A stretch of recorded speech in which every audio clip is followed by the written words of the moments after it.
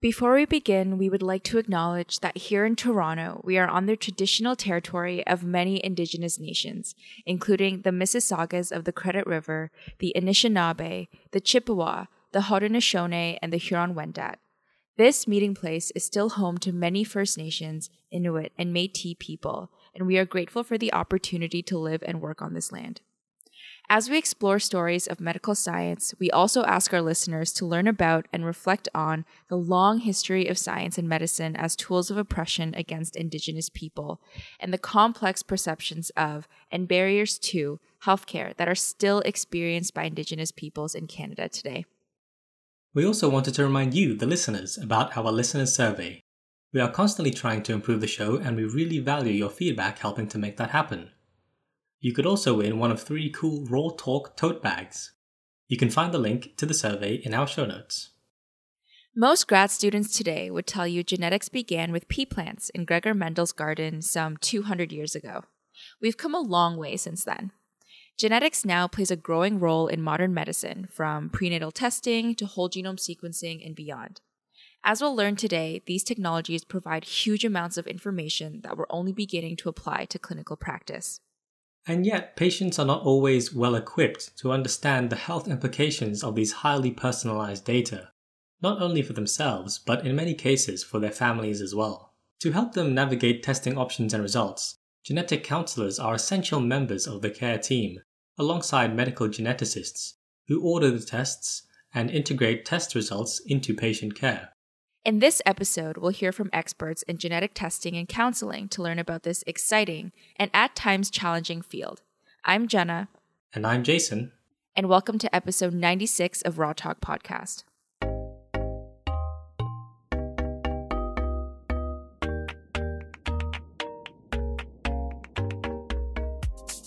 First, we sat down with Dr. Raymond Kim, a medical geneticist at Princess Margaret Cancer Center.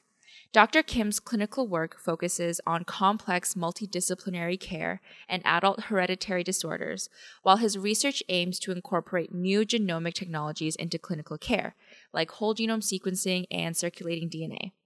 We asked him to briefly describe the history of the field of genetics.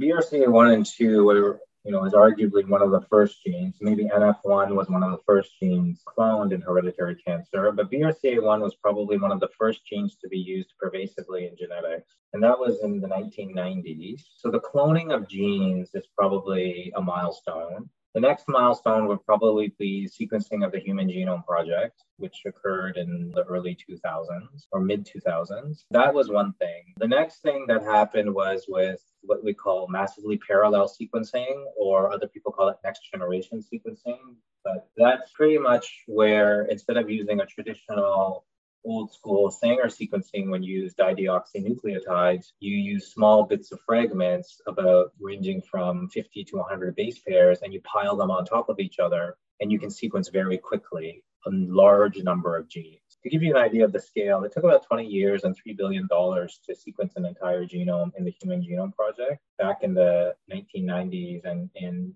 early 2000s. Now it costs about $3,000 or $5,000 to sequence someone's entire genome, introns and exons included, and it takes about 2 months. Some hospitals have what they call a rapid whole genome that takes 48 hours. That technological advance has really changed genetic medicine, because we're not going in blind. Before, there's nothing much to look at because we couldn't assay the genes very quickly. Now it's the opposite. We can assay the genes very, very quickly, but we actually don't know what it means because we don't know all the genetic variation and how that causes disease. So you have this massive data genomic fire hose that you don't know how to interpret. So you're only actually gleaning what you can from the previous knowledge. So that's a big genetic advance, is whole genome sequencing. The baby step of whole genome sequencing was exome sequencing. So exome sequencing was where you only sequence part of the genome that codes for the protein. The other big advance in modern medicine is probably newborn screening. So newborn screening screens for a lot of inherited genetic disorders that occur in childhood. There are some that are not genetic, like where they come in and check your hearing, the baby's hearing. But others are genetic, where they do a heel prick and on the baby and look for, on the blood spot, signs of a childhood metabolic disorder, whether it be sickle cell, cystic fibrosis, or some sort of rarer inherited metabolic syndrome.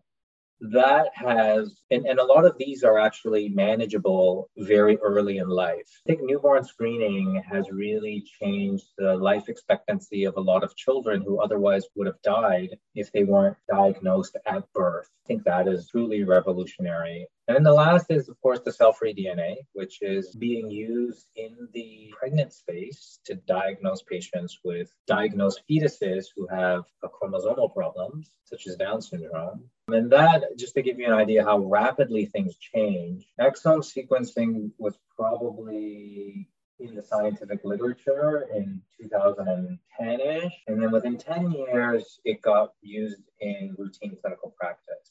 Cell-free DNA in pregnant women probably took about 3 years to be implemented in the clinic because it was so powerful. Those things move very quickly, making the field in genetics very exciting.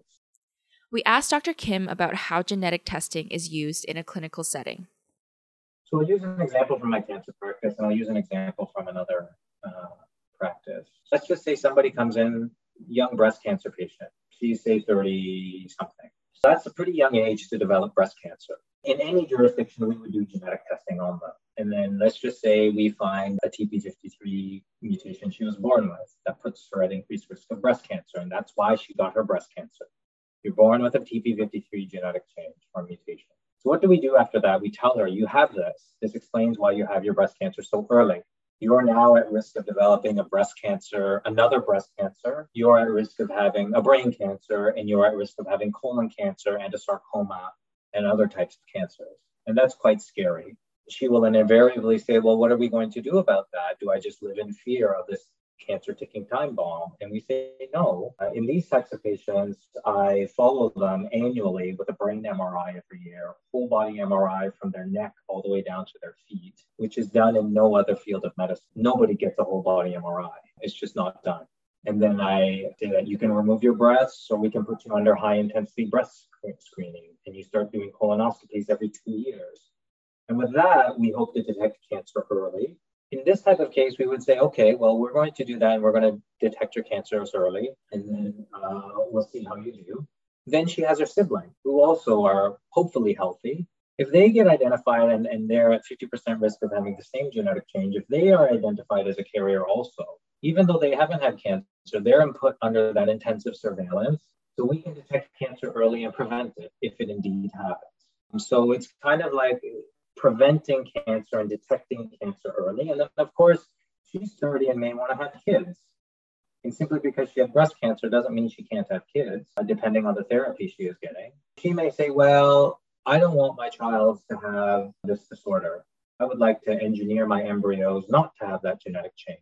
We're able to prevent the cancer risk from the previous generations on subsequent generations. And in my mind, that's almost a cure for cancer for this family unit, if we are able to predict their genetic change or identify their genetic change to prevent it from happening in the future. That's how it happens in the cancer space. The same thing happens in a rare disease. If you have somebody or a child coming in with developmental delay, severe epilepsy, or some other severe condition, if you identify a genetic change that affects some other part of their body, whether it be their heart or their kidney or something else, because we know that genetic change and we know what it does to the rest of the body, we can take care of them in a different way than they were being taken care of before genetic testing. We also spoke with Laura Zahavich, a genetic counselor at the Hospital for Sick Children and lecturer with the University of Toronto Genetic Counselling Master's Program. We'll learn more about genetic counselling a little later, but first we asked Laura to help us understand the different types of genetic tests and why they might be ordered. Genetic testing is kind of a broad term for testing that's done on a sample of a person's DNA. So that's the typical test that we would do. There is a fairly large range of tests that we tend to order. In my clinic, there's a few that are sort of the more common tests that we would do. So when a child is born with physical differences at birth or If there's concerns around development, then a typical test that's ordered would be a test to look at their chromosomes. So something called a chromosomal microarray. Another test that's become clinically available within the past few years is something called whole exome sequencing, where rather than looking broadly at the chromosomes, we're looking in finer detail at the specific genes, and we're actually looking at someone's entire sequence of their DNA. Those are patients who have mainly more than one physical difference or concerns with their development. Within cardiology, we tend to order what are called gene panels, and those are panels of, a number of genes ranging from, say, 5 genes to up to, over 100, depending on the condition that you're looking at, but they're more targeted, so looking for specific inherited cardiac conditions. And so what actually happens in the laboratory as part of the test? What do we look for and how do we find it? The genetic testing that's done, depending on, so if we're doing what we call a molecular genetic test, where we're looking at specific genes, that's done by sequencing. It really is just looking at the spelling of genes, looking for any spelling differences in any of the genes. The laboratory will report back to you, not every spelling difference in every gene, because many of them are benign, and the laboratory has tools to look at whether a change is likely to be benign, but they will report back any spelling differences in any genes that are either pathogenic, so meaning that there's enough evidence to say that they will cause disease, or that they are not, there isn't enough evidence to say that they're harmless, so they're called what we would call variants of uncertain significance. So that's the information that we would get back on a molecular test. For what are called cytogenetic tests, and that would be the chromosome microarray, or even the kind of older school test, that's a karyotype where you would see the picture of the chromosomes that everyone's sort of seen in their science textbook. Those are looking specifically for extra or missing pieces of the chromosomes. It's not done in quite as fine of detail, but what the report will go back to the laboratories, it will really show areas for which there is more than expected of a certain area of the chromosome or less than expected, which would be a deletion. So we're looking for differences either in the spelling of certain genes or perhaps larger sections of a chromosome. But what are we comparing it to? I think what you're referring to is there's these big population databases, one called Nomad, and that's actually something that they use probably universally, the labs use in order to assess pathogenicity of a variant. So they'll go and they'll look in the big databases and say, okay, we have somebody with what we think is this rare disorder. They have this variant. Is it seen in the population databases? Because if it is, then it's a lot less likely to be disease causing. So it's absolutely extremely valuable and has made a huge difference in our ability to interpret genetic variants. One of the downsides of that is that populations within those databases are not very diverse. It works well for people of European background. It doesn't work well for people of minority backgrounds because there just isn't that large amount of data. So you might be able to say, yes, this variant is rare in someone who's European, but this person's not European. And so I have actually no idea how common it is. To address this concern, researchers around the world are now trying to build more complete genomic databases in terms of race, ethnicity, and ancestry. To learn more about these efforts, check out some of the links in our show notes. Next, we heard from Dr. Jeff Carroll, a researcher and advocate in Huntington's disease, or HD, who shared with us how HD has affected his family and led him to pursue a career in genetic research. Yeah, when I was a kid, I didn't really know anything about Huntington's disease. I mean, I should have, obviously. My maternal grandmother was quite sick even when I was a young kid. She lived for a long time, pretty advanced state of HD ultimately. She was pretty impacted even when I was a young kid. Nobody really told us what was going on. You know, it's like a lot of families, like grandma's sick and no one really has a clear sense of why. My mom also had some mental health stuff that was confounding. It was hard to know. You know, we didn't have a clear sense of what's going on with my grandma. And eventually my mom stopped having us hang out with my grandma. My grandma kind of stopped coming to events and then kind of went away from it and was living my life and doing my own thing and wasn't thinking about my mom, my grandma's situation at all. Didn't really know anything about it. And honestly, I hadn't really thought about my grandma because my mom had really compartmentalized it. And then I got orders to go to Europe and my then girlfriend was like, hey, I'll come visit you. We'll hang out in Europe for a little while. While we were there, we hatched this crazy plan to get married because then she could like move to Europe, stay with me while I was in the army, wrap up my army career. And right about that time we came home and my dad, I think because he heard I was getting married, even if it seemed a little bit like random that we were getting married or fast or whatever, I think at that point he decided to like tell us about my mom's situation. And so my dad sat us down in his kitchen. My dad told me like, you know, listen, your mom's not only at risk for HD, but she's actually started showing signs and she might have to like not be able to live on her own anymore pretty soon and stuff. And I just like freaked out. And my wife, Megan, she had no idea what was happening because she didn't know what Huntington's disease was. Like I'd never mentioned it to her. And so that was that. Got out and came back to Vancouver, which was always my plan. And ended up just fortuitously and really luckily ended up at UBC. Started taking undergrad classes. I had my GI Bill and I always wanted to finish college. I didn't have a clear plan to do science, but it just was bugging me that I couldn't really understand what was happening. Yeah, I just started taking biology classes. I kind of talked my way in. I didn't have any of the prerequisites. So for me, it was a little bit sink or swim, like see how this goes. And if I didn't really feel like I could be a scientist, I didn't know anyone who was a scientist or like an academic. I didn't know that people got paid to do science. I didn't understand that was a career path. And so for me, it was really weird to even think about what I was going to do with my life. But I was young enough that didn't really matter either. Like we were chilling in Vancouver, we had this great life and it was fine. So just started going to school. And then during my second year of undergrad, I got my predictive test. I found out that, like my mom, I had inherited this mutant gene and that given enough time, I would develop HD. And then sort of kind of asked for a job. I sort of said, how can I help? And by then I had heard about Michael Hayden because, he's a very prominent, medical geneticist, but particularly around Huntington's disease. He's done working for decades on HD in Vancouver. It turned out to be real luck that I ended up at this university that has this incredible HD researcher here. Dr. Carroll told us more about his experience testing for Huntington's disease. When Megan and I went through the process of getting predictive testing done for me, we had to have genetic counseling. And I was so cocky. It was like horrible. I'm so smart on science now. I was like, I was an undergrad. I didn't know anything, but I felt very smart. I felt like I didn't need this counselor, and we had this amazing counseling experience. We got a lot of good advice about family planning. And it was actually as part of those conversations that they really prodded us to do that. Megan and I started talking about kids again because the gen counselor was like, well, what about kids? And I was just like, no. And she was like, well, how do you feel, Megan? And Megan was like, well, I don't know, maybe we should talk about it. And then like that sparked a conversation. So I'm always amazed at the tough work that genetic counselors have to do. They sort of get none of the glory in the sense of like they do all the really hard emotional and intellectual labor that they don't always get the credit that they deserve. So I'm glad that you're having a genetic counselor on. They do really amazing work. Genetic counselors are integral to the world of genetic testing. Next, we spoke with Stacey Houston, a genetic counselor and director of genetic counseling at the Hospital for Sick Children and program director of the Master of Science program in genetic counseling at the University of Toronto.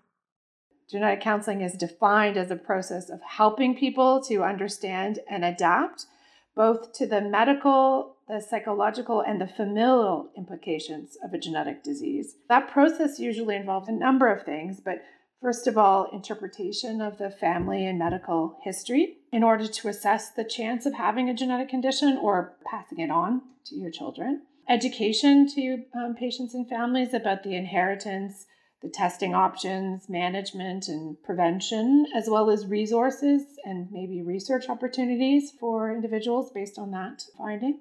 The counseling part of the genetics is to help families adapt to a diagnosis or to a risk of diagnosis and make informed decisions, both about testing or preventative options or screening. We asked Stacey why individuals or families would be referred to a genetic counselor, specifically in pediatrics or children. If we focus on pediatrics, often we're seeing families with new genetic diagnosis to help them adapt to that diagnosis, understand what's going on with their child, and then provide information about recurrence risk of whether that could happen again. Then any testing options that might be available for them, their future children, or their family, their extended family. Sometimes we see individuals with unclear genetic testing results. Someone may have genetic testing results, but it's not clear whether or not that's causing the condition. And so genetic counselors can help interpret or try to do further testing in the family to try to clarify genetic results that are not certain or that are uncertain. In pediatrics, genetic counselors can spend some time talking to youth about their own genetic conditions, what that means, what that means for their health, their future health, and their reproductive health, empowering youth to understand their own genetic condition and be empowered as they go forward into adult care. What does a typical session look like in a genetic counseling appointment? For a new family, the typical start to a session would be understanding having a discussion of whether the family understands why they're being seen for genetic counseling. Because sometimes it's an aside or it's not quite clear to families why they're coming to genetics in the first place. And sometimes it can be quite scary for families. A lot of the initial discussion is to understand what their understandings are, what their perceptions of the appointment are, what their main questions are, for the counselor to be able to explain to the patient and family what their goals are. You're kind of goal setting at the beginning. What are the patient's goals and what are your goals and how you meet those goals together.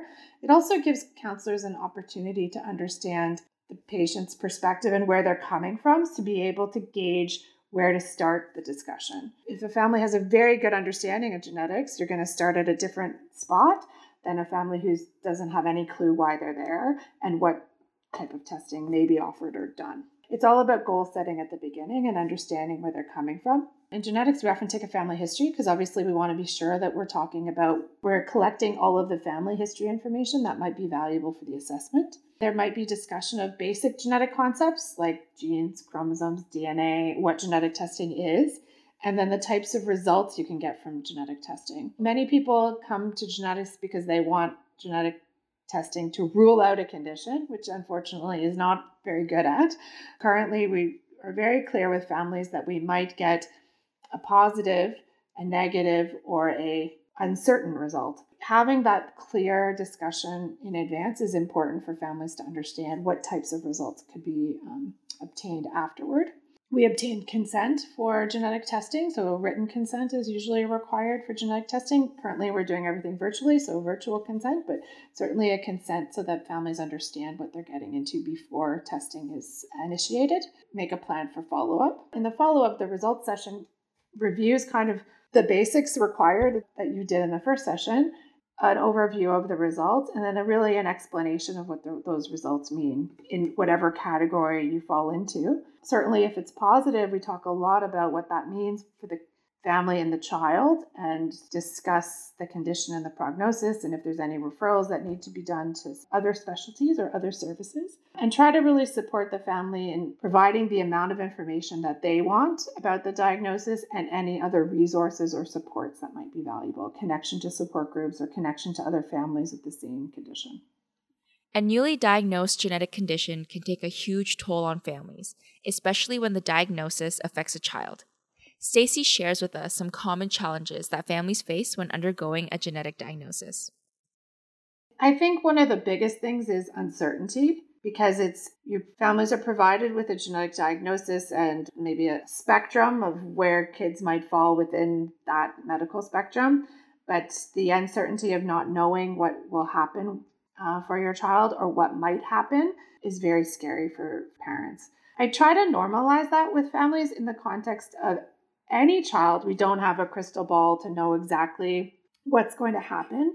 But I think for families where children have been identified with concerns, it's much more scary to not know the trajectory that might play for their child and what kind of concerns might come up in the future.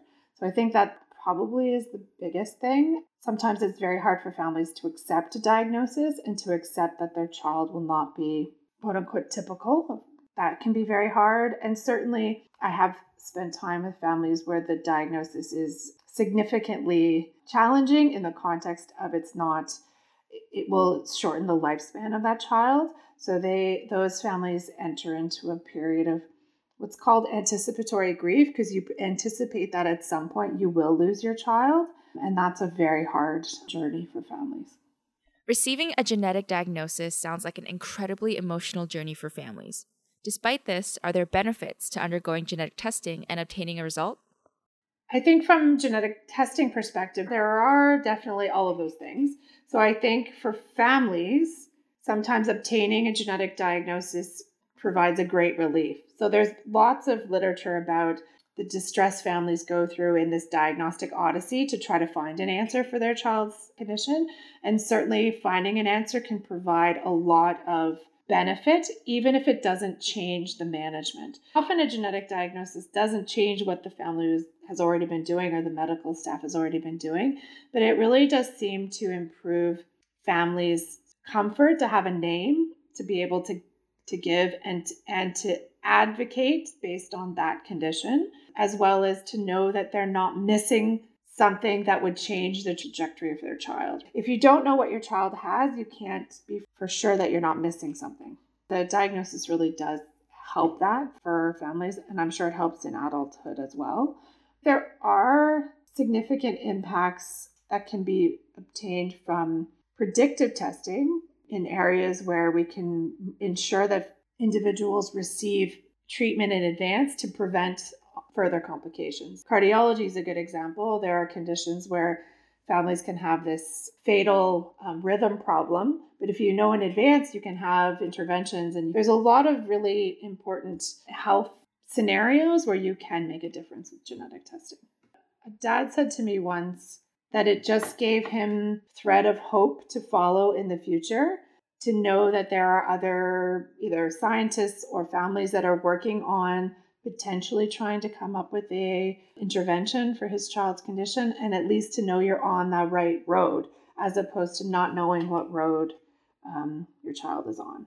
Thinking about his future children and his HD carrier status, Dr. Jeff Carroll and his wife were among the first patients to go through in vitro fertilization to avoid passing along his Huntington's disease mutation. When I found out about HD in my family, I just sort of told my wife, okay, well, we can't have kids, obviously, because I'm glad I'm born, and I don't think that people with HD mutation should not be born. It's just a different time. We have different kinds of knowledge now. I felt that I couldn't make the same decision my parents did because I had better information than they did at the time. And so that we just kind of shut it down. And, we were both studying anyway, so it wasn't a big deal. Actually, my granddad got sick. He had glioblastoma, and he was in his 80s, but he passed away. And I think that really influenced us of life is short and what are you doing? And I started doing a little more reading and thinking, and heard about prenatal testing and things like that, which at the time we weren't interested in doing. And then we heard about this pre-implantation genetic diagnosis, or PGD, where you can just do genetic screening of embryos. And had been done on a research level for a long time and at the odd clinic. At the time, there were no clinics in BC doing it commercially. And we happened to be the first successful cycle, maybe in BC, but with this commercial access. I know how long ago it was because my kids are 15 now, so that was 16 years ago. It's really amazing to imagine the potential implications for families living with genetic conditions everywhere. Yeah. Well, and people say these are incurable diseases, and that's true for the people that have them, but for families that are affected, you really have options. I'm still working all the time, and so is a lot of people, to try to develop treatments for HD for patients now. But you can do something about your family already. And yeah, it can be expensive. And unfortunately, as far as I understand, at least in BC, who was the last family I was talking to, it still wasn't covered. This was in Canada. We paid something like $25,000 or something. So it wasn't cheap. We were in a position where we were able to do it, luckily. And I have to say, we got lucky too. We've met lots of families now who have gone through repeated cycles and struggled for various reasons to successfully have a baby. And we had twins on the first time we tried it. It worked. We didn't know how lucky we were. Having twins is tricky, and my wife was on bed rest for 3 months, and the kids are in the NICU, not because of HD, but just because they were low birth weight. So it was a weird year, let's just say, but it came out well. And now when I look at my kids, I don't think about HD. Now they're 14, almost 15. So I mostly think about if they shower or clean their room, but I never think about them and wonder, whereas I think that's always the thing, is you're looking at your kids all the time and wondering, and you can never not wonder if and when they'll be affected. So it's a real gift to not have to do that. As we've learned, genetic counseling has tremendous potential to help families navigate difficult diagnoses. But genetic testing is a complicated process, and perhaps surprisingly, the results are not always as precise as you might think. Stacey Hewson tells us more. I think from my perspective, one of the clinical issues about genetic testing, which I already alluded to a little bit, is uncertainty of results. There are a large group, and I'm not talking about uncertainty of diagnosis, because you get a diagnosis, there could be some uncertainty, but really it's about interpretation of genetic results. And sometimes we just don't have enough data to determine whether a result is normal or abnormal. That can cause a lot of clinical issues about not knowing what to do with those results, as well as anxiety for families where the results are unclear. It's hard to have an unclear result, meaning you don't know what to do with it, whether it's positive or negative, or whether you need to continue being screened, say, for yearly cardiac assessments, or whether you're actually not at risk at all. The uncertainty really is a clinical challenge and will hopefully reduce over time as we get better at understanding different genetic variants. So sometimes we have very clear understanding that a genetic variant is causing a problem, and sometimes we don't.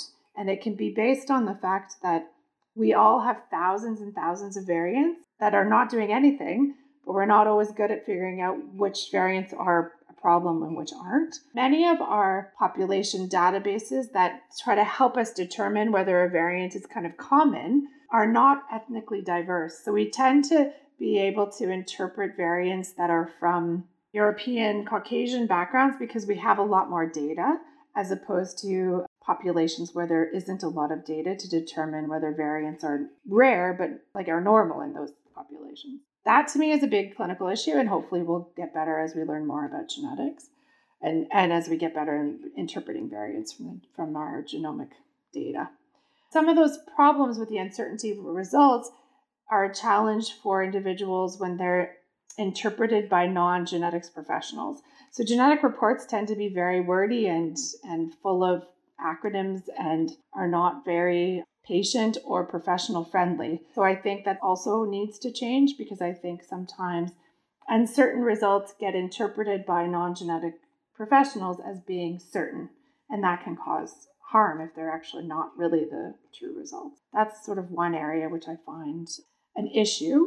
I think some of the other kind of ethical issues sometimes that we get into is certainly the privacy of genetic information. Certainly, genetics falls into all of medicine where the privacy of the information is very important to the individual. However, genetic information is also shared with your family members. There may be other individuals whose health is at risk and who, as medical professionals, we feel a duty for them to be informed of that risk, and balancing that duty to warn other people with the privacy and confidentiality of the individual patient. So certainly what we do in genetics is really try to encourage families to share information that would be valuable to other family members' health, and provide them with documentation or make it as easy as possible for them to share that information, because it can be very important. In certain circumstances could be very important for others, but sort of balancing those two ethical principles of confidentiality and then our kind of duty to others and the harm that can be caused to others with this information or not sharing the information can be a little bit of a challenge. So how do genetic counselors navigate these challenging situations and best support their patients? Yeah, there's a National Society for the Genetic Counseling Profession that's based in the US. We also have a Canadian group, and both of the American group and the Canadian group have a defined code of ethics for genetic counselors. There is sort of an ethical document for genetic counselors to follow in their context of their interactions, both with themselves, their clients, their colleagues, and society as a whole. That's certainly something we talk at length with our genetic counseling students. So as part of the genetic counseling training, it's important to go through all of these codes of ethics and to ensure that students have a good sense of where those boundaries are, both within themselves and within our profession and with our patients. Laura Zahovic, who we heard from earlier, specializes in cross-cultural communication for genetic counseling. We asked her about the importance of cross-cultural counseling. To be honest, I find cross-cultural counseling a bit of a strange term, because every conversation, every communication is cross-cultural depending on how you define culture. There's the very sort of narrow term of someone's ethnic background, but there's really that broad term of all of their experiences, beliefs, values, family structure, everything that can come into play into that. And I think that one of the really unique things about genetic counseling is there are so many parts of genetic diagnoses that can be viewed from the culture lens and be very different. For metabolics, for example, a big part of that is diet, and that's usually influenced by somebody's culture. There's reproduction, there's beliefs about locus of control, and is it God's will, or is it something that you can actually control in terms of with genetic diagnosis, having another child with a genetic diagnosis, all of those things. Navigating some of those discussions is a big part of what we do, and also just making sure that a decision that's being made is being made based based on an individual's values, and that we are having a discussion about what that means for that person, sort of in all aspects of their culture. We do a lot of that work within our program, within our students and our trainees, to try and make sure that something that is part of every interaction with every patient, their sort of unique experiences are the main reason as to why they're moving forward with a certain decision. Laura also told us about a related issue in genetic counseling, representation among counselors themselves. We're trying to look at, I think one of the things that's widely known within medical research is that patient satisfaction and even the way patients do clinically can be impacted by the providers that they have in terms of whether there's representation within their community group. So one of the things that we're looking at are things like the students that are applying to these programs. Where do they live? Do they live in rural areas or urban areas? Because one of the big parts about genetic counseling applications is not just your academics, but also what experiences you have. And we recognized over time that it's really challenging for somebody who doesn't live in a big city, for example, to have experience volunteering in a genetic center. So making sure that we are being more holistic in the way that we look at applications and how we view experience. Things like the socioeconomic status of the students coming in. So if you're expected to have all of this volunteer work, what if you have to have a job while you are in your undergraduate degree? How are you able to get that volunteer experience when you still have to work to pay for your tuition? All of those things together, we're trying to first, this is sort of the pilot, to first assess what are the actual issues that students are facing, and then the next step will be how do we address those. Since most genetic testing is currently concentrated in large urban areas, Laura described how patients living in rural or even smaller urban settings face barriers to accessing genetic testing in counseling. Since I've been working, there has been an expansion of more genetic counselors available in community hospitals, which is great. But one of the challenges that they tend to face is really long wait lists. They might have a geneticist who comes out to that hospital, once every few months.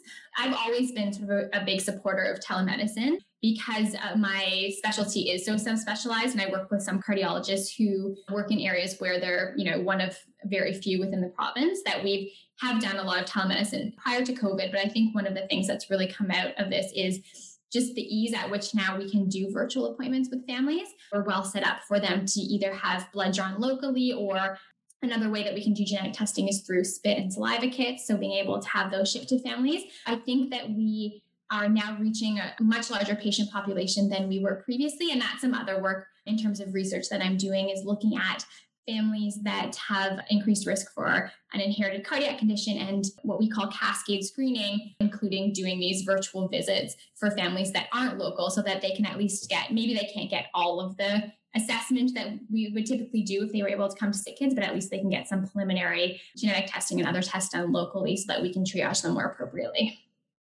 Another issue for the profession is how genetic testing impacts communities of people who are affected by disability. Stacey Hewson tells us more. I think that there is potentially, if we think about tensions or professional issues within this space, I think within the field of disability, genetic counselors sometimes get into this tension because we're balancing our roles as advocates of individuals with disabilities, as well as our role of offering reproductive options to individuals to avoid having children with disabilities. There is definitely like a two-sided part to this. And certainly we haven't historically, both genetics as a whole and genetic counselors have been criticized by disability groups about this tension. And certainly the profession is trying to sort of build bridges between the two. And as a training program, we certainly incorporate a lot of advocacy and learning about individuals with disabilities, as well as lectures on disability rights and discussion of those tensions with our genetic counseling students as an important sort of piece as we go forward and push the profession in that area to make sure that we're covering. We are trying to balance both sides more equitably. In terms of employment and insurance, are there any laws that protect individuals who have received the results of a genetic test? So the only law, which is a big one that's arisen in this space, is the Genetic Non-Discrimination Act. It was passed in 2017. It's a federal law, and it prohibits insurance companies or employers from requiring that you have a genetic test or asking for the results of your genetic test. So that can be helpful, particularly for families who may consider what I would call pre-symptomatic testing. So say I have a family history of a genetic heart condition, but before I have a heart problem, I want to have a genetic test to see if I'm going to develop that heart problem. Then my life insurance company and my employer can't force me to have the test or make me provide the results of that testing. In certain areas, it has allowed individuals to feel more comfortable to pursue genetic testing, knowing that that information will not be shared with employers or companies. Genetic counselors are healthcare professionals that help individuals and families understand and cope with genetic conditions and genetic testing results. Genetic counselors require a 2-year master's level program. Currently, there are 5 Canadian programs available. The U of T program is competitive, highly academic program. We've had about a 22-year history. We accept 6 students into our 2-year program, and it's a small program, and that's what makes it competitive, I'm sure. It's a very specialized curriculum that's designed and taught mostly by genetic counselors working in the field. The training involves clinical placements in a variety of specialty clinics in the academic hospitals in Toronto, but also specialized didactic learning that kind of happens at the same time. We incorporate the learning and the clinical rotations at the same time. And sort of the goals of the program is really to foster knowledge, skills, and the critical thinking in our graduates. They can function in a variety of work settings, so wherever they decide to go with the field. Laura told us about her journey to discovering the profession. Yeah, I heard about genetic counseling, I think, I'm going to say my 3rd year of undergrad. I knew I wanted to work in healthcare and had initially thought I wanted to work in medicine and then realized that that's not where I wanted to go. I went to Queen's at the time and there was sort of a healthcare professionals fair and genetic counseling was one of the things that were there. But I wasn't sure if that was the direction I wanted to go. And then I sort of through a family friend, I had an opportunity to volunteer with the prenatal genetics clinic at Mount Sinai Hospital. And it really, I think I don't remember being so excited about something. And I really had the opportunity to be immersed in the clinic there and just see the variety of patients, the types of cases, the ethical issues that come up, and knew that it was something that I wanted to be a part of. And I really appreciated the fact that genetic counseling really tries to highlight everybody's unique experiences and use those experiences to help a person feel empowered in either making a decision, adapting to a new diagnosis. And I think that's something that's really unique to our fields. I just went from there and then was able to go to the U of T program, which was wonderful. One of the things that is important is counseling experience. So not genetic counseling experience, but the opportunity to gain experience in counseling, not just to gain the skills, but also to know whether or not it's something that you actually want to do. Genetic counseling from an emotional standpoint can be challenging. We deal with a lot of good news, but we also deal with providing a lot of diagnoses and helping people through really challenging times. And so it's important to have had that experience before coming in to know whether it's something that you feel like is the right fit. Genetic counseling involves not only a deep understanding of genetics and genetic diseases, but providing compassion and effective communication, especially when children are involved. So I think within a pediatric setting, it's important to have a lot of compassion. I think most individuals who go into a health-related field have a high level of compassion. I think it's particularly important in pediatrics because families go through such a lot with young children and feel a lot of burden and guilt because particularly with a genetic condition, if they feel like they've given it to their child and they can't take it away from their child. So I certainly think compassion is important. I think being patient is also important. So sometimes parents can be unreasonable. And so being patient and understanding where they're coming from is a critical key.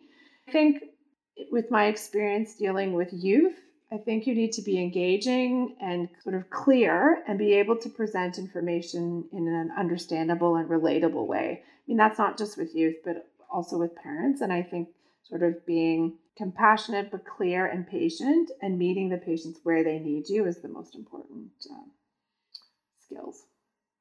Genetic counseling also involves the integration of both professional and personal support in practice.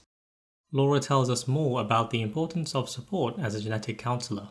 There's a lot of work being done right now in something called compassion fatigue. So recognizing these helping professions and what that ends up doing, the impact that it has on a person, both professionally and personally. I think for me, and I think for a lot of people I work with, the opportunity to just debrief with colleagues is incredibly important. And so we have I think it's a monthly or bi-monthly meeting where we get together and talk about difficult cases within our group. That really gives you the opportunity, kind of in a safe space, to just talk about if you've had one of those experiences or just something that was challenging and what that was like. I still find it hard. I don't think it's something that ever gets easier. I think you have to see value in what you do, and the support that you're able to provide to families, even in a really difficult time, and then make sure that you have both the professional supports and personally, family, things outside of work that you do that help with your self-care and other things to focus on. Dr. Carroll then shared his views on the rise of genetic counseling as a career path. I hope and wish that their roles increase, because I feel like they have a great skill set and a great compassion that drives them to that career. And I feel like those are folks that we could all, profit from a lot. It's interesting. People don't know about it as a career path. So now that I'm lecturing undergrad, I've had a couple become definitely interested in it. One is actually right now at the Johns Hopkins genetic counseling program. And he'd never heard of it because they get taught about science or medicine. They don't really get taught about these other associated and really interesting career paths. So that's been a fun thing of being a professor, is trying to put more people towards genetic counseling as a career path. With the future of genetic testing and genetic counseling looking so exciting, we asked Laura about where she thinks the field is heading. Yeah, whole exome sequencing is something that's been available clinically for a few years now. Whole genome sequencing is just sort of on the cusp of becoming clinically available. So that will be a big change for us in terms of what we'll be able to find, both what we're looking for and sort of those secondary findings and challenges in interpretation. One of the other things that's becoming more prevalent within the hospital and abroad is things like pharmacogenetic testing. So being able to look for specific variants and which medication to treat somebody with. And so I think things like that will become more prevalent. And then something that, to be honest, I don't know that much about yet, but I'm learning along with everybody else, are things like polygenic risk scores. So we tend to be, typically you have a change in this gene and therefore you have a chance of developing this condition. Polygenic risk scores, just as it sounds, is looking at sort of lower risk variants in many genes and putting that together to give somebody a risk factor for developing a certain disorder. And I think that sort of the less rare, more common kind of things are things that we'll be looking at more so in the future. Stacy added her thoughts on the increasingly widespread availability of genetic testing services. Direct-to-consumer testing, I do think will continue. I think it's a bit hard sometimes to incorporate that into the healthcare system, because sometimes we're used to testing being done when indicated. So when it's sort of done in general, that can sometimes cause a disconnect and not be as easy to interpret. But I think over time, dependent on the quality of the test, it can be incorporated into clinical care, or at least be confirmed and utilized within clinical care. So I do think that space will still continue. But I think within the healthcare system, many more individuals will have the option for genetic testing. And I do foresee, certainly at Sick Kids, a future where most people who come to the hospital will get genetic testing of some sort. That genetic testing will help guide treatment, management, and preventative medicine in the future. So you could utilize your genetic results for your current reason for coming to the hospital. You could utilize other genetic results to plan for the future and have other screening that would help you avoid healthcare risks in the future.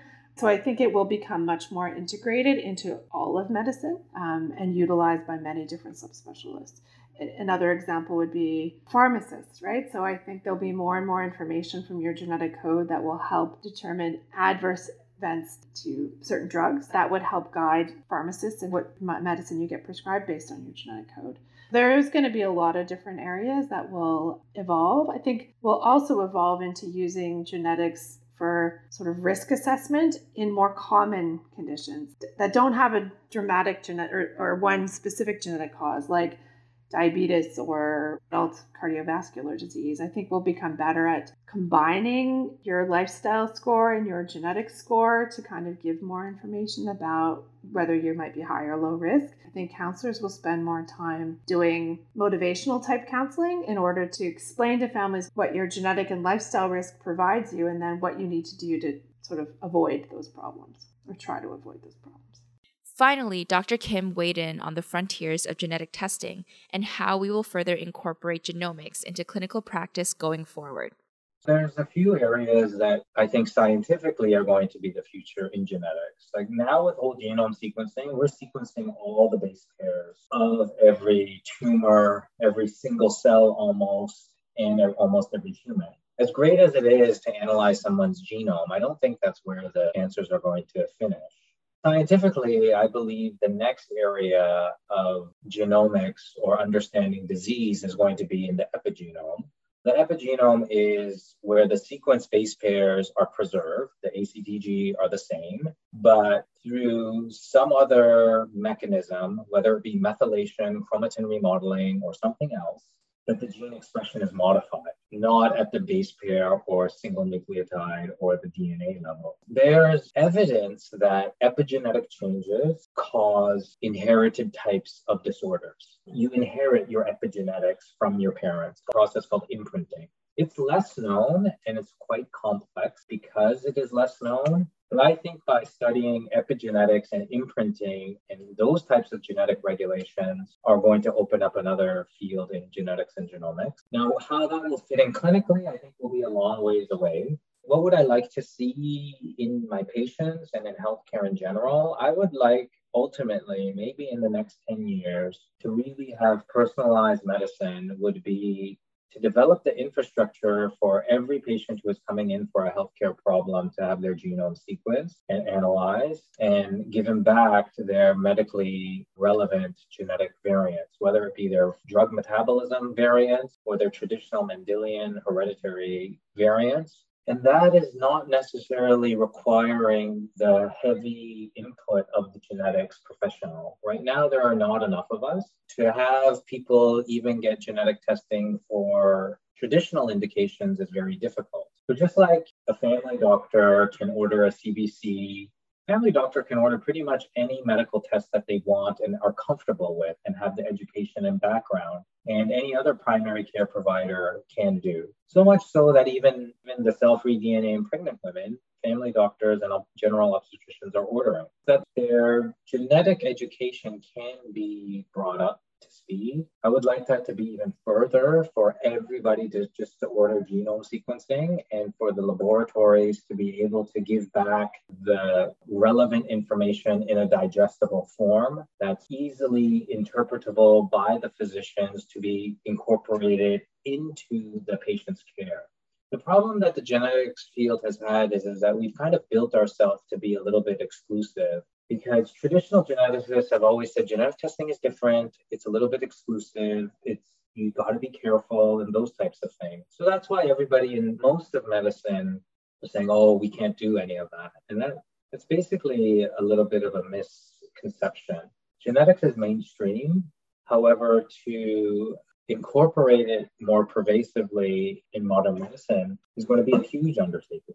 It's going to take at least a generation for us to do that. So that's what I would like to say. Special thanks to our guests today, Dr. Raymond Kim, Laura Zahovic, Stacey Houston, and Dr. Jeff Carroll, for sharing with us their expertise and passion for genetic testing and genetic counseling. To find out more about our guests or for more information about the frontiers of medical genetics, check out the links in our show notes. This episode was hosted by myself, Jason Low-Hogtan, and Jenna Park. Colleen Farrell helped conduct the interviews, and Adrienne D'Souza was our content creator. Jesse Knight was our executive producer, and Anukrati Nigam was our audio engineer. This is also our last episode in Season 5, so we hope you have a great summer, and we'll see you again in September. If you like what you heard this season, or if you have any ideas for Season 6, let us know in our listener survey at rawtalkpodcast.com/survey, or find the link in our show notes. You'll also have the chance to win one of 3 snazzy Raw Talk Podcast tote bags. Raw Talk Podcast is a student presentation of the Institute of Medical Science in the Faculty of Medicine at the University of Toronto. The opinions expressed on the show are not necessarily those of the IMS, the Faculty of Medicine, or the university. To learn more about the show, visit our website, rawtalkpodcast.com, and stay up to date by following us on Twitter, Instagram, and Facebook at Raw Talk Podcast. Support the show by using the affiliate link on our website when you shop on Amazon. Also, don't forget to subscribe on iTunes, Spotify, or wherever else you listen to podcasts, and rate us 5 stars.